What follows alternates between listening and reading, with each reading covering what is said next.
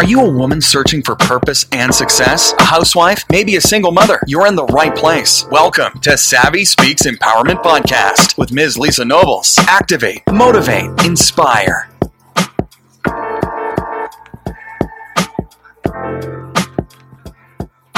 Hello, everyone, and welcome to the Savvy Speaks Empowerment Podcast.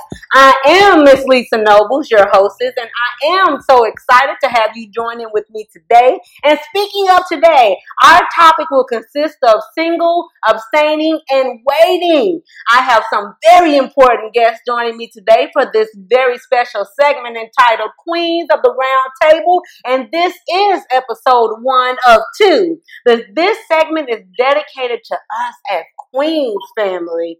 This segment will comprise of women voices in a roundtable type discussion in which our focus is on single, waiting, and abstaining, which we will share our real feelings, our attitudes, and our beliefs, of course, aligned with Christian values with you, our audience, our listeners. So thereby, let's get started. I have two wonderful returning queens who are Crystal Scott and Kimberly Garrett, both from a variety of backgrounds on different parts of the country. Welcome, ladies, or should I say queens, to the Savvy Speaks Empowerment Podcast Roundtable Discussion.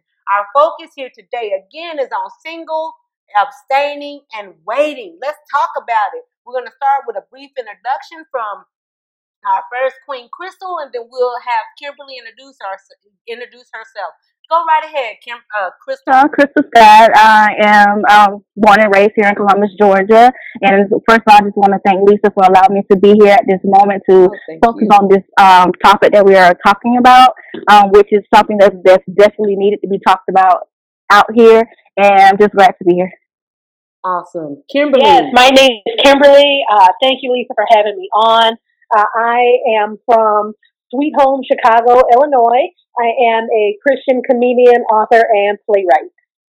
Awesome. Thank you. Are you ready, family? Because I got to tell you, this subject is near and dear to my heart, as well as our panelists. I'm excited that they took the challenge of coming on and speaking with you all about this, because I think that it does play an intricate role in the future and dating in the 21st century. And not only that, just in how do you deal with it from a Christian perspective. So let's talk about it. Single, abstaining, and waiting. So we're going to address this tough topic because it is almost a status quo and expectation to have intimate relations in relationships, and sometimes even immediately as a requirement.